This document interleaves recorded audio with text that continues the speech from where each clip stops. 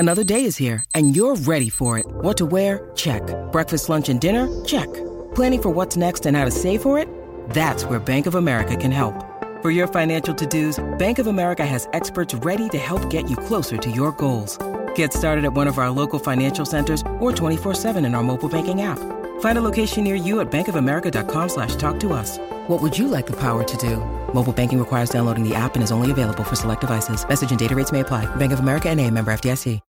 When you need mealtime inspiration, it's worth shopping Kroger, where you'll find over 30,000 mouth-watering choices that excite your inner foodie. And no matter what tasty choice you make, you'll enjoy our everyday low prices, plus extra ways to save, like digital coupons worth over $600 each week. You can also save up to $1 off per gallon at the pump with fuel points. More savings and more inspiring flavors make shopping Kroger worth it every time. Kroger, fresh for everyone. Fuel restrictions apply. Hello, everybody. Welcome to episode 199 of Optimal Living Advice, the podcast where we take any questions you might have about the many struggles of life and get them answered for you here on the show. I am your host, Certified Life Coach Greg Audino, reminding you before we begin that if you have a question you would like help with on the show, we welcome you to email it to us at advice@oldpodcast.com. Now, today, we've got a question for you that shows once again what's at stake when good communication is not present. If you've been listening for a while, you know how much I love to talk about communication and its value. And unfortunately for our asker, she's trying to sharpen communication with her ex-husband to no avail. While she'd be happy to be done with him, she knows it's best for the kids to stay in touch, at least to coordinate their schedules, it seems. But he's not cooperating. Let's hear what she has to say and see if there's a way around this behavior her husband is exhibiting. Here's her question. I'm dealing with a great deal of stress due to having a bad relationship with my ex-husband. He simply feels attacked at everything I say, takes things the wrong way, gets angry constantly, and does things to show his anger. For example, right now he stopped communicating altogether. He misinterpreted something that I said through text. I would just let it go, but this keeps happening. It's happened a million times. I'm so tired of it. My kids have basketball games, and we need to communicate for these things, but he doesn't make it easy. When he's mad, he just gives me the silent treatment and completely ignores me. I feel like if I ignore him when he comes to me, I would just be creating more of a problem, and I would be doing something that hurts my kids in the end.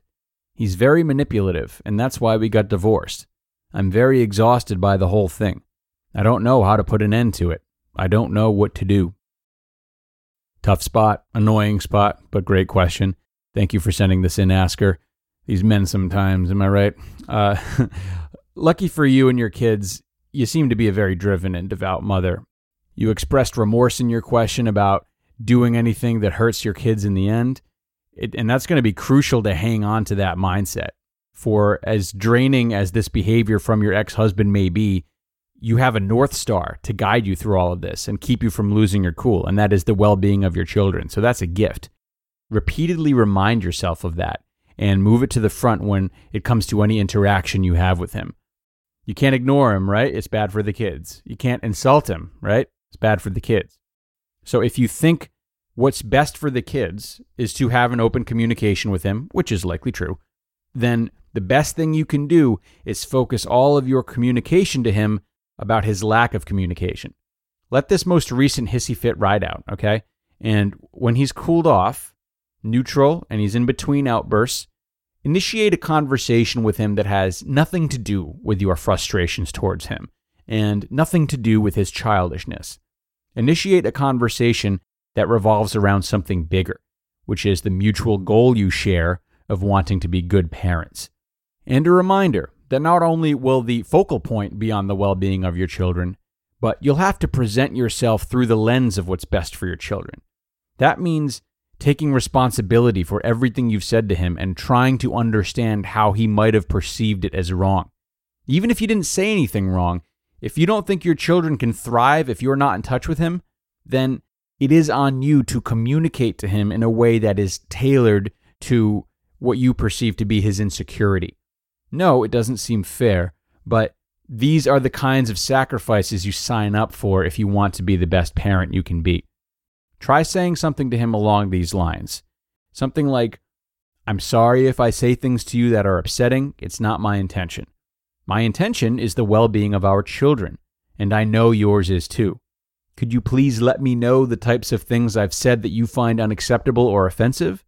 If you explain to me, I'll make it my mission to word things clear and more respectfully.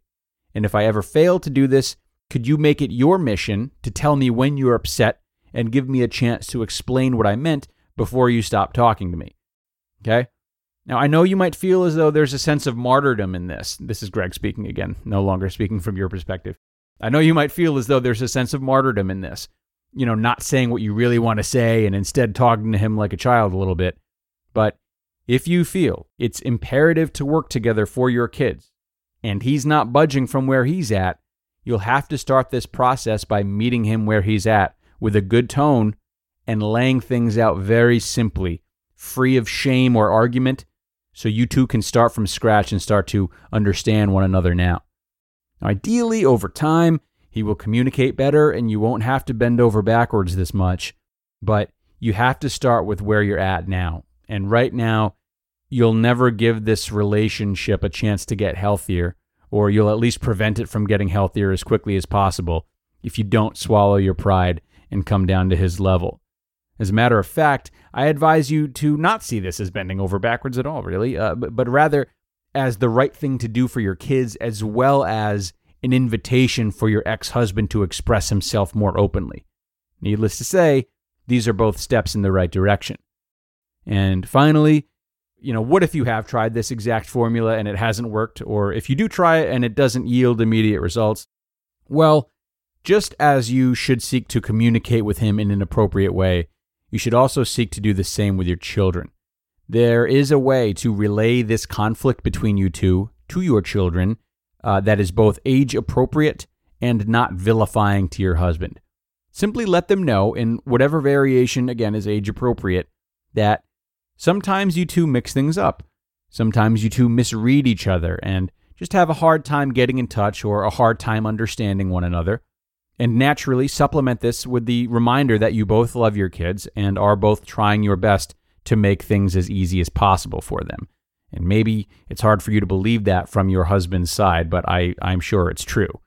Doing this will reassure your children and numb some of the frustration they may feel if their schedules or feelings are affected by their father's behavior or the lack of cohesion between you two. As long as you are regularly willing to talk openly to them about how you two are trying, how sometimes you aren't on the same page, how sometimes their father is going through a lot and still learning how to be the best father he can be, but that ultimately you love both of them, then there's less room for them to build resentment and detachment. And if they did that, that would be the ultimate downfall here. And as a final note, really quick, depending on the ways your children are being affected by this, just remember, it never hurts to seek the help of a friend, a sibling, a parent, or a babysitter to get more involved and take some of the weight off of your shoulders. A difficult situation for our asker, especially when we all know that there's only so much we can do to change another person's behavior. But what I really admire about her today is that she's willing to do whatever she needs to do to make sure that her children are not inconvenienced. It's a tough and exhausting road as a parent sometimes, but not that I would know, but there's great fulfillment in the sacrifice of putting your children first if you are indeed ready to be a parent. The underlying theme here for all of you to apply, however, is that if you really feel there's only one option to bettering a situation that needs to be bettered, there's no shame in altering your behavior to make it happen. Sometimes, I don't want to say playing this game, but sometimes playing this game when we need to, as opposed to just triumphantly beating our chests and saying whatever we want, sometimes it ends up making things quite easy down the road if we don't do that. Not to mention, you open yourself up to learn about the nuances of other people and the way that they oppose you. So best of luck to our asker today, and best of luck to all of you guys if you are going through anything similar. Time for me to get out of your hair for now, as we have reached the end. As always, thank you so much for being here and for helping OLA make it all the way to 200. We're going to do it next time. We'll be back with episode 200. Quite a milestone to be proud of. Don't miss out, everyone. I'll see you all there. And until then, stay safe and happy if you can. I'll talk to you next time.